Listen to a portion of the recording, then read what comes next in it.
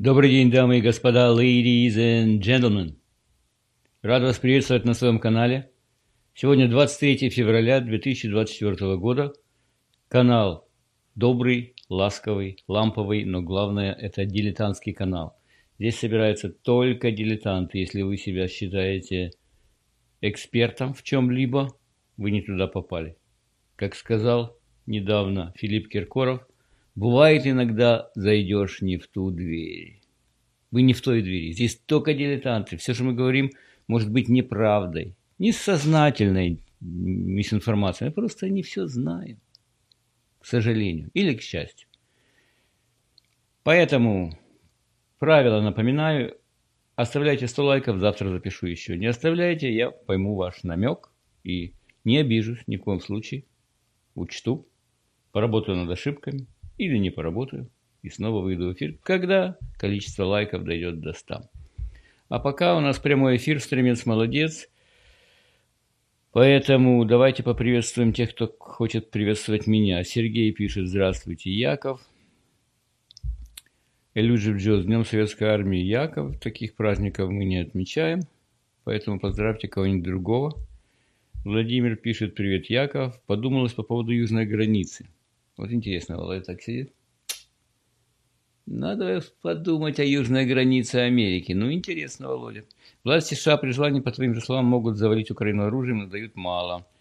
Мне кажется, чтобы после войны опять дружить с Путиным. Не знаю. Я думаю, это последнее, что на уме у наших начальников, когда они пропускают народ через южную границу. Александр, добрый вечер из Сибири. Добрый вечер. Серджио, хай.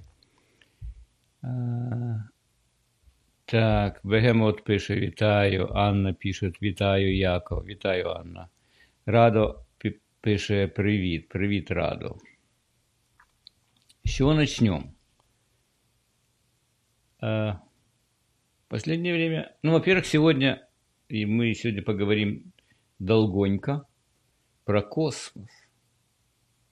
В то время как Володя подумалось о южной границе штата, мне подумалось о космосе, тем более есть супер-супер интересный инфоповод. You know what I mean, вы знаете, о чем я говорю, надеюсь, что произошло вчера. Если вы не живете где-то там под камнем или там в пещере, то вы знаете, что произошло вчера. Поэтому мы об этом и поговорим. Ну, еще какие-то небольшие темочки, как пойдет. Конечно же, ваши комментарии в живом эфире имеют высоченный приоритет, поэтому я в основном буду отвечать на ваши комментарии. Вчера иду в джим, и телефон не работает. На айфоне, знаете, как там бывают эти рисочки, твоя компания, как насколько сильный сигнал, а там написано SOS вместо этого. SOS. Спасите наши души. Спасать меня не надо, но я понимаю, что по какой-то причине не работает связь, которая должна была обеспечить мой телефонный провайдер, а именно компания AT&T. AT&T. Такой значок, ampersand. Я пошел в джим, но в джиме есть Wi-Fi, поэтому я там особо не страдал, но вышел опять из джима и опять. Потом начал читать, оказывается, какой-то был серьезная проблема. Во многих городах, где AT&T имеет свои представительства, конечно, оно имеет везде, но в частности в Майами тоже было. Я не знаю, если кто что знает, напишите. Может, это какие ваши хакеры, а может, не ваши хакеры.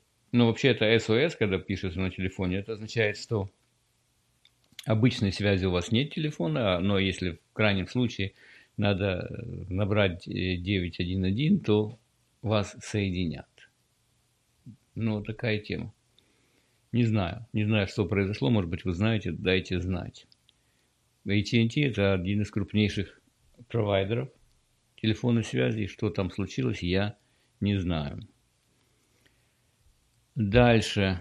Сергей пишет: мыс Канаверал же у вас там во Флориде. Пуск ракет видно из окна? Нет, из окна не видно, потому как Флорида довольно большая. С юга до севера Флорида больше, чем 500 километров. Я живу на юге Флориды, а мыс Канаверал севернее. Но хочу вам напомнить, тем, кто не знал, посмотрите видео на моем канале за когда? за январь позапрошлого года, я думаю. Да, позапрошлого года мой приятель, который начал учиться, программист, начал учиться летать, водить маленькие самолетики, Cessna мне предложил, не хочешь ли слетать со мной. Я, не задумываясь, сказал, конечно, хочу. Хотя у него тогда было налета только таких тренировочных часов, по-моему, 300 часов в воздухе. Я говорю, жене, ты меня пустишь? Она говорит, да. Я прям был как бы расстроен. Она не сказала, нет, милый, ты что? Я за тебя боюсь. Она говорит, лети. И мы полетели с ним на этом маленьком самолетике. И одну посадку сделали посреди Флориды.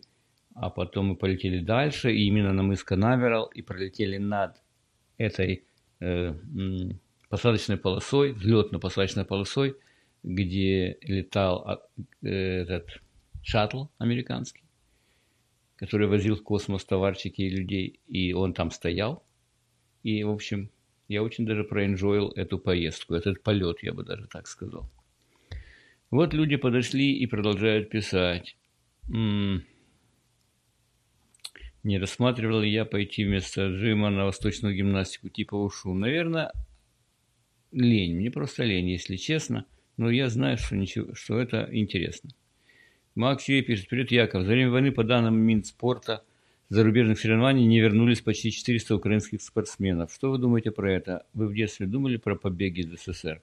А я же убежал. Я не думал про побег.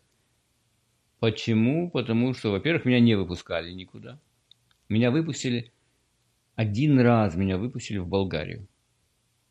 На пески, там, где Варна, вот те районы.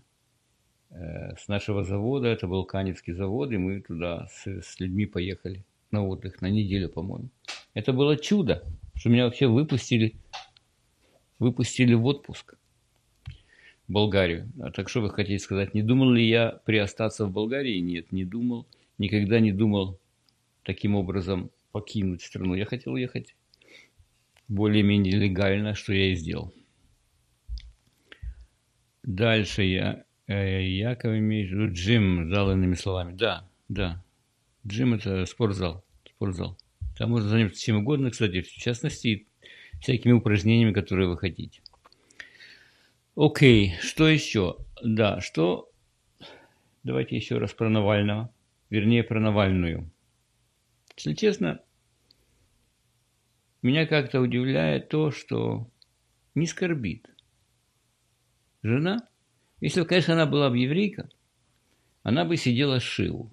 Шива в переводе с иврита это 7, шева. Но вообще шива это 7 дней сидят семья и близкие покойного, усопшего, сидят в доме у себя в квартире или где. И к ним приходят просто их навестить. Может быть, винишко тоже поставят. Люди приходят, вспоминают покойного. Причем это не какая-то такая, рвут на себе волосы, одежды и крик стоит, и стон, и плач. Нет, нормально так общаются. Ведь жизнь у человека была длинная, было там много хорошего. Люди приходят просто почтить память и вспомнить. Но я так понимаю, что Юлия Навальная и близко не лежала с евреями, поэтому она этим не парится и активизировалась просто сразу. Муж погиб, она уже выступает на Мюнхенской конференции. Потом она что-то уже с Европарламентом какое-то было, не то интервью, не то еще что-то. Сейчас она уже маханула, уже обнимается с Байденом. Вы понимаете? С Байденом. Кто еще может так успокоить, приласкать, когда мужа убили? Конечно, дедушка Байден. А он ее, видите, как обнимает. И она его как обнимает. Я не понимаю. Ну, я понимаю другое. Конечно, там Даша Навальная, которая, конечно же, училась не в России, а в Стэнфорде, Калифорнии. То есть идея в том, что мама прилетела в Америку быстро успокоить дочку. И, конечно же, а тут же оказался где-то там Байден, я не знаю, и они, естественно, к нему прильнули. Когда я это все вижу, какой-то у меня осадок. Вы знаете, у вас нет такого осадка, это только мне такое кажется. Почему так? После того, как я это все вижу, вот эту суперактивность, когда еще тело не остыло, еще новичок из него не выветрился, она уже вот такая активная. И тут у меня такие мысли крамольные. Если я раньше высказывал мнение или такие мысли, что Навальный тем, что вернулся из Германии в Россию, подставил свою семью, я теперь уже думаю, не она ли его уговорила вернуться в Россию? Я не знаю. Что вы думаете об этом? Может, ничего? Ну, ничего не думайте, тоже неплохо. Так, идем дальше. Идем дальше. У нее просто злость. У кого просто злость? Михаил пишет «Hello, Jacob». Я вообще Яков, я не менял свое имя. Так, Яков, а вы общаетесь с одноклассниками? Многие из них уже умерли. Многие из них уже умерли. Умерла одна девочка, с которой мы учились, Таня Бочарова. Спортсменка была такая. А кто еще умер из одноклассников? По-моему, никто.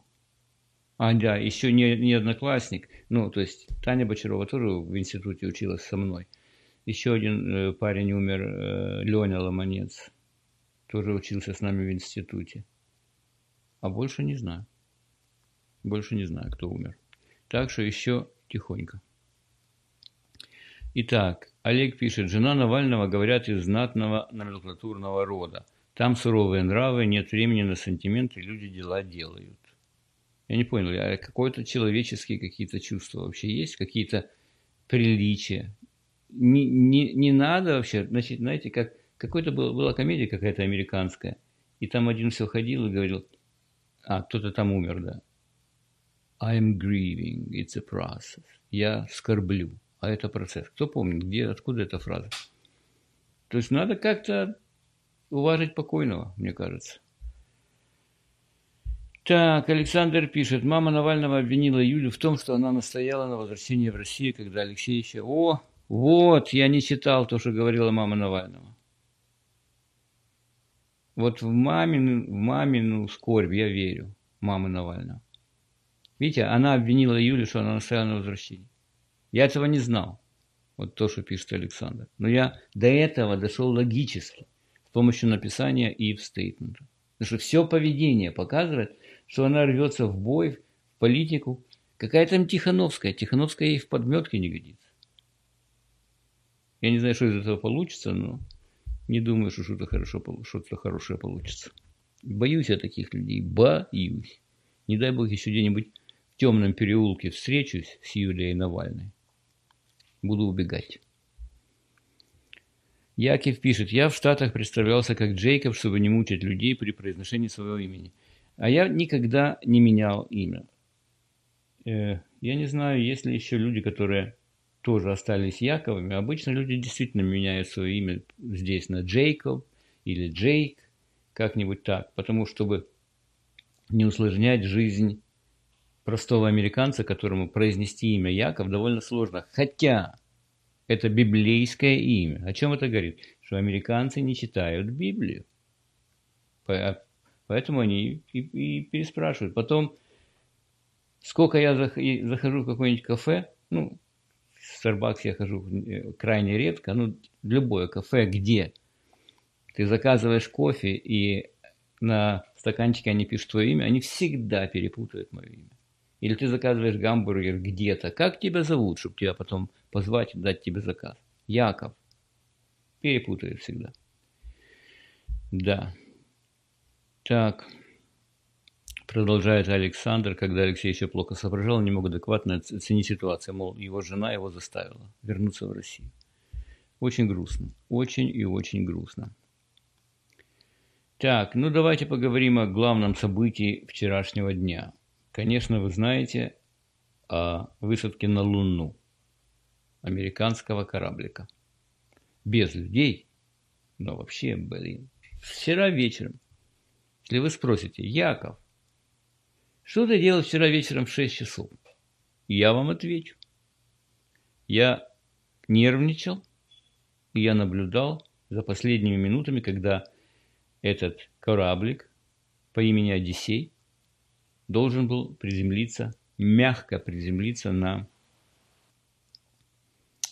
Луну, на поверхность Луны, на южную сторону Луны.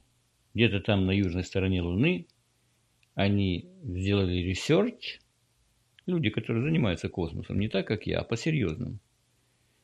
И нашли такое место, где так более-менее ровно, так не так много этих огромных камней и кратеров, и там можно так приземлиться более-менее нормально. И вот я сижу, и идет countdown в переводе с английского, вы сами знаете что, обратный отсчет. Время тикает назад, и уже остается меньше минуты, и уже секунды остаются, когда он должен приземлиться. Вон это Одиссей. И секунды закончились, и ничего не происходит. И там идет все сидят в этом командном центре, который я вам сейчас покажу, если вы не видели. Вы это, кстати, все можете посмотреть на сайте НАСА. Но уже не вживую теперь, конечно, по-другому. Давайте-ка включим. Это уже когда он таки сел. Как он сказал, сейчас я вам покажу эту фразу, я хочу, чтобы вы ее увидели. Вот. I know this was a nail biter, but we are on the surface. В конце концов, после напряжения, несколько минут, и они сказали, I know this was a nail biter. Красивое такое слово. Nail – это может быть что? Может быть гвоздь, но может быть и ноготь. В данном случае ноготь. To bite – это кусать. Nail biter – это когда кто-то кусает ногти. Если есть некоторое событие, которое очень напряженное и тревожное, вот это слово nail biter, очень напряженное и тревожное, то самая короткая версия это описать эту ситуацию. It's a nail biter. Nail biter. Просто сижу и кусаю локти, нервничаю. И давайте поставим все-таки. Nail biter, but we are on the surface and we are transmitting. And welcome to the moon. Но мы на поверхности, это был nail biter, но мы на поверхности, и мы передаем сигналы, и добро пожаловать на Луну. Вот такая тема. Этот кораблик, вообще да, я действительно нервничал. Ну, ногти прямо я не кусал в прямом смысле, но я нервничал и грустил, потому как все шло не так, как надо. В самые последние секунды, до этого шло прекрасно. И потом вдруг они нашли сигнал. Сигнал был очень слабый, но они с центра управления полетом, вот этого, которого вы видели только что, они его каким-то образом подкрутили сигнал, и он стал лучше чуть-чуть. То есть стало понятно, что корабль приземлился. Ну, корабль, как он выглядел, я вам сейчас покажу его тоже. Вот он так выглядел. Это он на подлете. Обратите внимание, вот справа написано название. Intuitive Machines. Это частная компания. Это впервые частная компания сделала такую штуку, которая долетела до Луны и села на Луне. Частная американская компания. United States of America. И что ж там происходило вообще? Там такая тема, что груз находится на корабле. И самое последнее, вот это последнее расстояние между, вернее, до посадки, оно самое трудное. Почему оно самое трудное? Потому что это то расстояние, когда корабль, вот этот космический, должен сбросить резко очень скорость. Если, допустим, корабль космический заходит в слои атмосферы Земли, Там тема другая. Там атмосфера такая круто сваренная, плотненькая такая. И там притормозить ничего не стоит. Там даже не надо нажимать на педаль тормоз. Она тебя сама так тормознет атмосферу. А у Луны ее нету. То есть она очень такая жиденькая. И для того, чтобы сделать мягкую посадку, нужно уметь, чтобы этот корабль умел резко тормозить до какой-то минимальной скорости, там, метры в секунду. Тогда он может сесть тихо и спокойно. Одним словом, судя по всему, это произошло. Хотя там есть, конечно, определенные проблемки, но тоже, что удивительно, это, хотя и частная компания сделала корабль этот, но они давно заключили контракт с НАСА, что есть государственная организация, National Aerospace Agency, чтобы те им типа груз дадут, 5 грузов отвезти на Луну. Ну, знаете, как я помню, еще в Советском Союзе, надо было что-то передать, ехал на вокзал, договаривался с проводником поезда, давал ему посылочку, еще там пару копеек, 3 рубля или 10 рублей, и он довозил. Так и здесь НАСА попросила, не захватите посылочку на Луну. И эти intuitive machines, no big deal, давай. Короче, и там же НАСА пристроила один экспериментальный приборчик. И когда, судя по всему, там была какая-то проблема или проблемка при посадке, при оценке расстояния до Луны и еще чего-то там, тут насовцы говорят, у нас там есть одна штучка в составе нашего груза, это экспериментальная штучка. Но давайте мы ее быстренько подключим, и пусть она поможет нам сесть на Луне. Они подключили, и таки вроде бы помогло. То есть, что еще, чего я жду? Я жду фотки. Я жду фотки, как и все прогрессивное человечество в моем лице ждет фотки. Оттуда. Там такая сделана штука, что когда этот корабль космический опускается на поверхность Луны в вертикальном положении, они подтвердили, что он в вертикальном положении находится. Оттуда же выстреливает какая-то хрень метров на 30 в сторону, типа, чтобы селфи делать. Камера. И она должна где-то висеть на расстоянии 30 метров, и нам с вами, сидящим тут же с попкорном, показывать интересные фотки.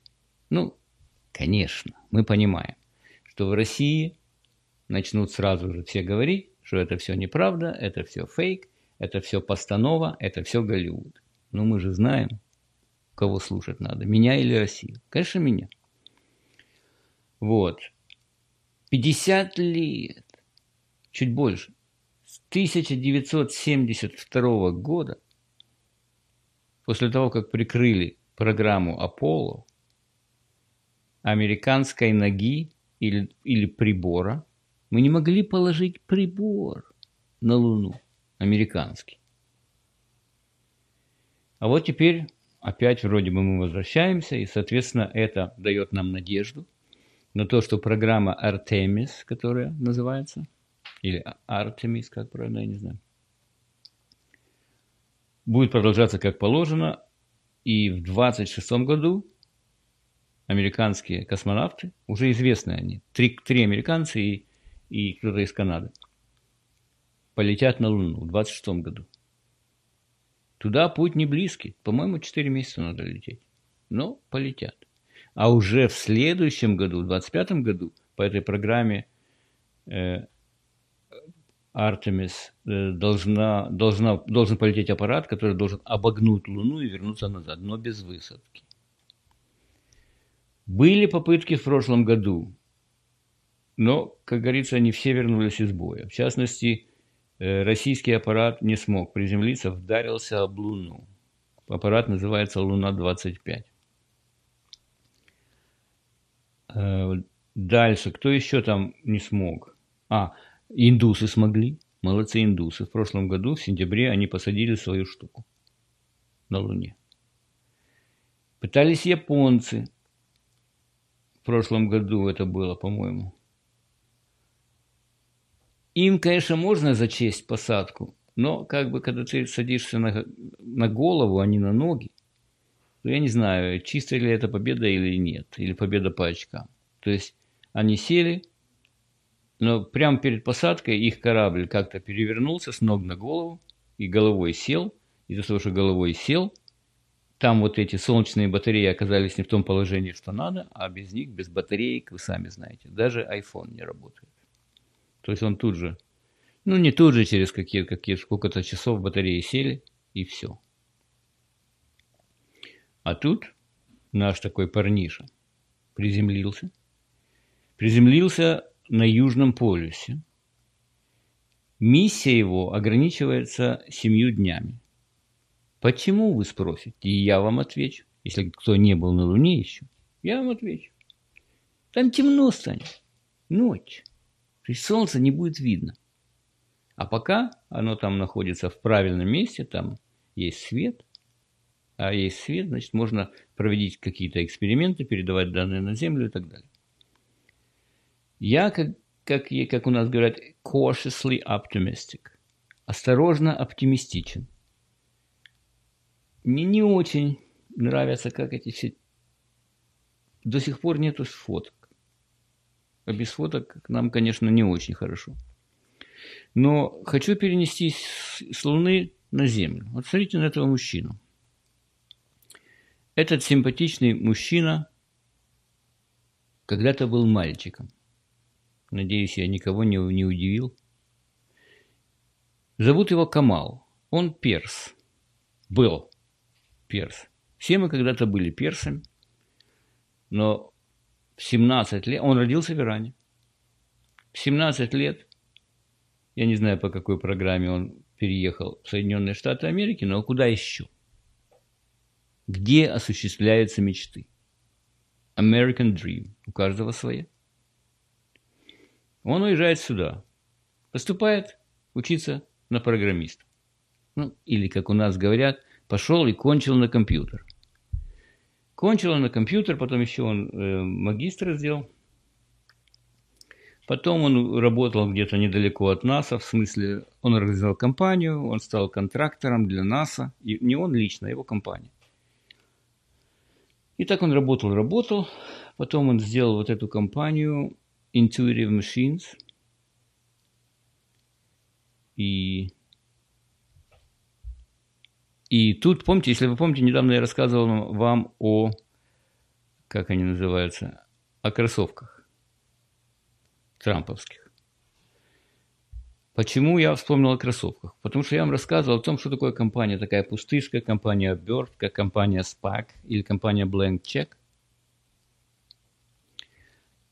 Вот такая же, такого плана, такой организация компания прикупила компанию вот этого Кама. Кам Гафарян. Его сейчас зовут. Кам Гафарян. Ну, он был Камал, сейчас стал Кам. Некоторые были Яковы, стали Джейкобами. Бывает. Кам Гафарян. Это компания, которая оберточка закупает эту компанию Intuitive Machine, и она взлетела. Помните, как в фильме «Форест Гамп»? А потом я купил акции какой-то фруктовой компании, и они взлетели. То есть, если до этого момента, когда их прикупили, и у них пошли дела хорошо, у Intuitive Machine, в этой оболочке, в этой компании Blank Check, если он был каким-то жалким миллионеришкой, акции компании вдруг взлетели на 1200%, и он стал уважаемым человеком, миллиардером. Теперь его состояние оценивается в 2,3 миллиарда долларов. Ну, это, когда я проверял это последний раз, ну, может быть, уже сейчас колеблется как-то, но где-то там. Хуже не будет, я думаю, после удачной посадки вот этого корабля. Это очень и очень импрессив, очень впечатляюще. Я очень рад за нашу чудную страну, Соединенные Штаты Америки. Желаю нам всего самого наилучшего, успеха в личной жизни, здоровья. Ну, вы сами понимаете, что желаю в таких случаях. По деньгам, если когда-то на программу Аполло было выделено 4% ВВП, огромная сумма, 4% всего ВВП Соединенных Штатов Америки, то сейчас, когда уже идет речь о частной компании, то было выделено всего 0,4%. То есть НАСА имела какой-то бюджет, но на это дело они выделили 0,4% всего лишь, намного меньше, намного дешевле. То есть мы вступаем в новую эру. Ну, конечно, мы не доживем, но я думаю, наши правнуки, у кого они есть, доживут до того, когда поездки на Луну будут более-менее регулярными. Вы подумайте о расстоянии. 400 тысяч километров, около того, 385, по-моему. Это никак не сравнимо с поездкой на Международную космическую станцию. Это настолько дальше, это настолько сложнее. Это круто. Ну, а в чем, what's the point, как говорится, что туда ехать? Мы ищем воду. Если кто видел воду на Луне, let me know, дайте знать.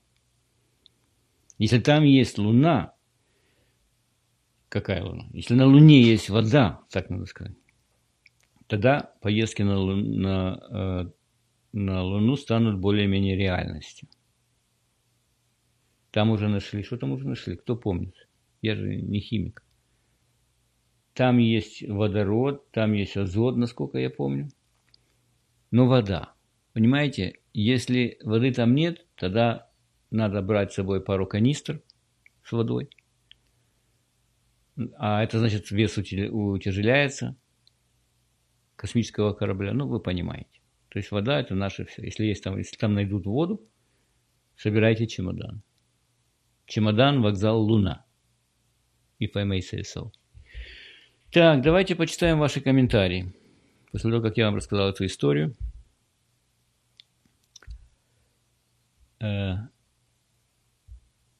Читаем дальше. Что вы пишете? Алексей пишет: добрый день из Воронежа, приветствую, Яков. Наконец-то на прямой эфир попал. Это победа, Алексей. Ольга пишет: прилуниться. Да, Владимир пишет: так выпьем же за американских даунов, от них наука крепчает. Окей, это было оскорбление или это такая шутка неудачная, Владимир, не знаю. Прилунился. Коламбия там как реклама. Я не знаю, почему там написано Коламбия. Видно, не реклама скорее, а скорее они были одними из инвесторів. Бегемот пише: це смішно і сумно. Людство не може дати ладу в себе вдома на планеті, а лізе в космос. А почему вы считаете, что не дали, не смогли разобраться у себя в стране? Мы разобрались. Хуже, лучше, но как-то разобрались. А если мы не будем этим заниматься, такими проектами, то кто же? Ольга. Ой, это не Ольга, это Бегемот. Кто? Украина будет отправлять в космос? Украина занята другими делами. И была занята многие годы. Другими делами. Совсем другими делами. Поэтому вы должны радоваться и выпить рюмочку за Соединенные Штаты Америки. Все, кто же сегодня.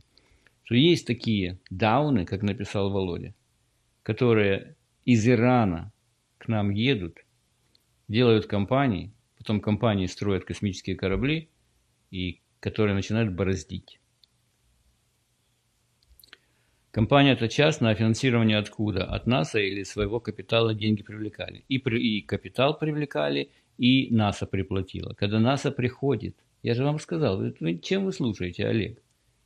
5 пакетов дали отвезти на Луну, 5 грузов, как они говорят. Когда вы приходите к проводнику и говорите: возьми груз, вы ему даете пару копеек? Так же и НАСА дало. Ростислав пишет: доброго дня. Сьогодні так голова болить капець. А у вас як часто буває мігрені, як ви дієте в таких ситуациях? Тьфу-тьфу-тьфу, бывает крайне редко. Не знаю, ничего не могу сказать. Надо побольше воздуха. Идите на воздух, я вам скажу. Ну, есть, конечно, какой-нибудь там экседрин, если ничего не помогает. Но идите на воздух. Пейте больше воды, идите на воздух. На чистый воздух, на свежий воздух.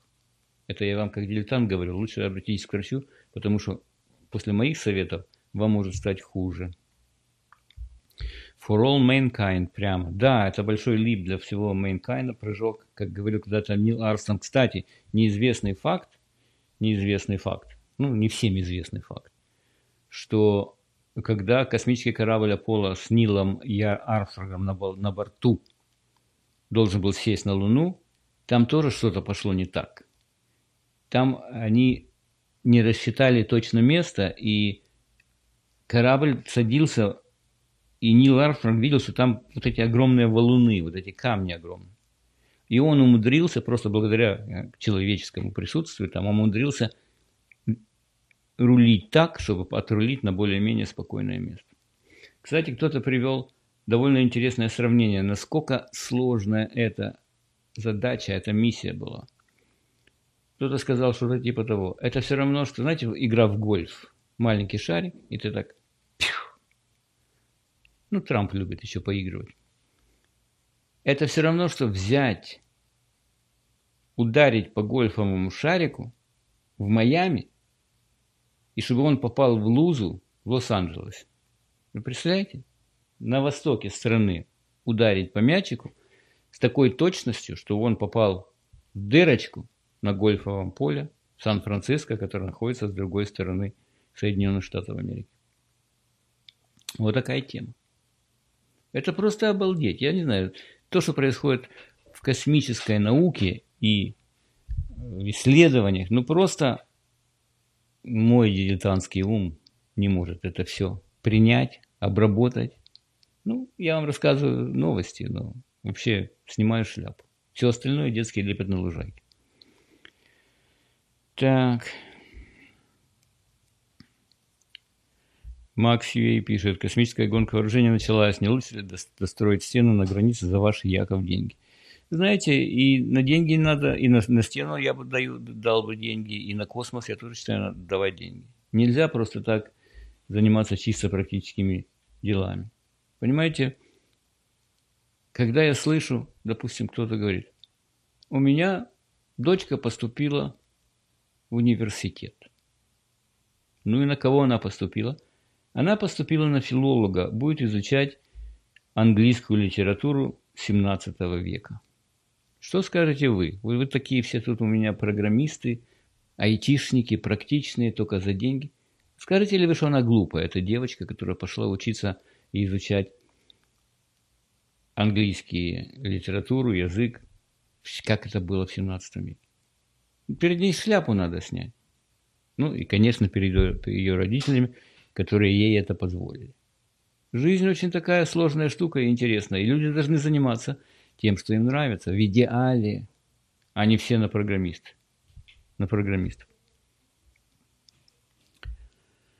Так, что еще? Тритий вроде нашли. Если бы я знал, что такое тритий, я бы подтвердил или опроверг. Но я же дилетант. Так. Алексей пишет. Приятный человек про Даунов сказал. У меня младший сын с синдромом Дауна. У него хоть справка есть. У нас здесь очень совсем другое отношение. У нас здесь не считают людей с болезнью Дауна какими-то отщепенцами и так далее. К ним хорошо относятся в Америке.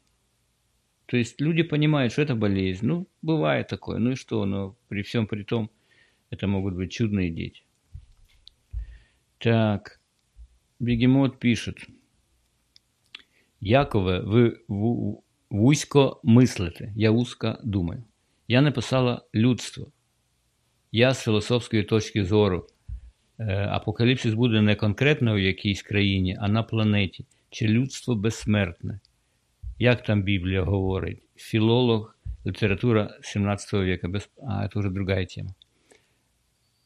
Почему вы думаете, Бегемот, все время, не все время, почему вы думаете об апокалипсисе? Почему? Кто вам угрожает конкретно? Ну, вернее, вам-то, я понимаю, угрожают россияне, бомбя, безобразно бомбя украинские города. Но при чем здесь апокалипсис всего мира? Почему у вас такие мысли? Выбросьте это из головы. Изучайте английскую литературу 17 века лучше. Так. Что еще вам рассказать? Хватит уже рассказывать про космос, ибо у вас такие бытовые задачи, но я вам покажу вот одну женщину. Покажу вам одну женщину. Вот эту женщину. Это миловидная женщина. Она страдает глубочайшей депрессией. Глубочайшей. Она пишет, что она сравнивала свою депрессию как черную дыру, где гравитация была настолько сильной, а ее конечности настолько тяжелыми, это она рассказывает. Ее зовут Эмили Холленбек, что она едва ли могла двигаться. Она знала, что болезнь может убить ее. Оба ее родителя покончили с собой.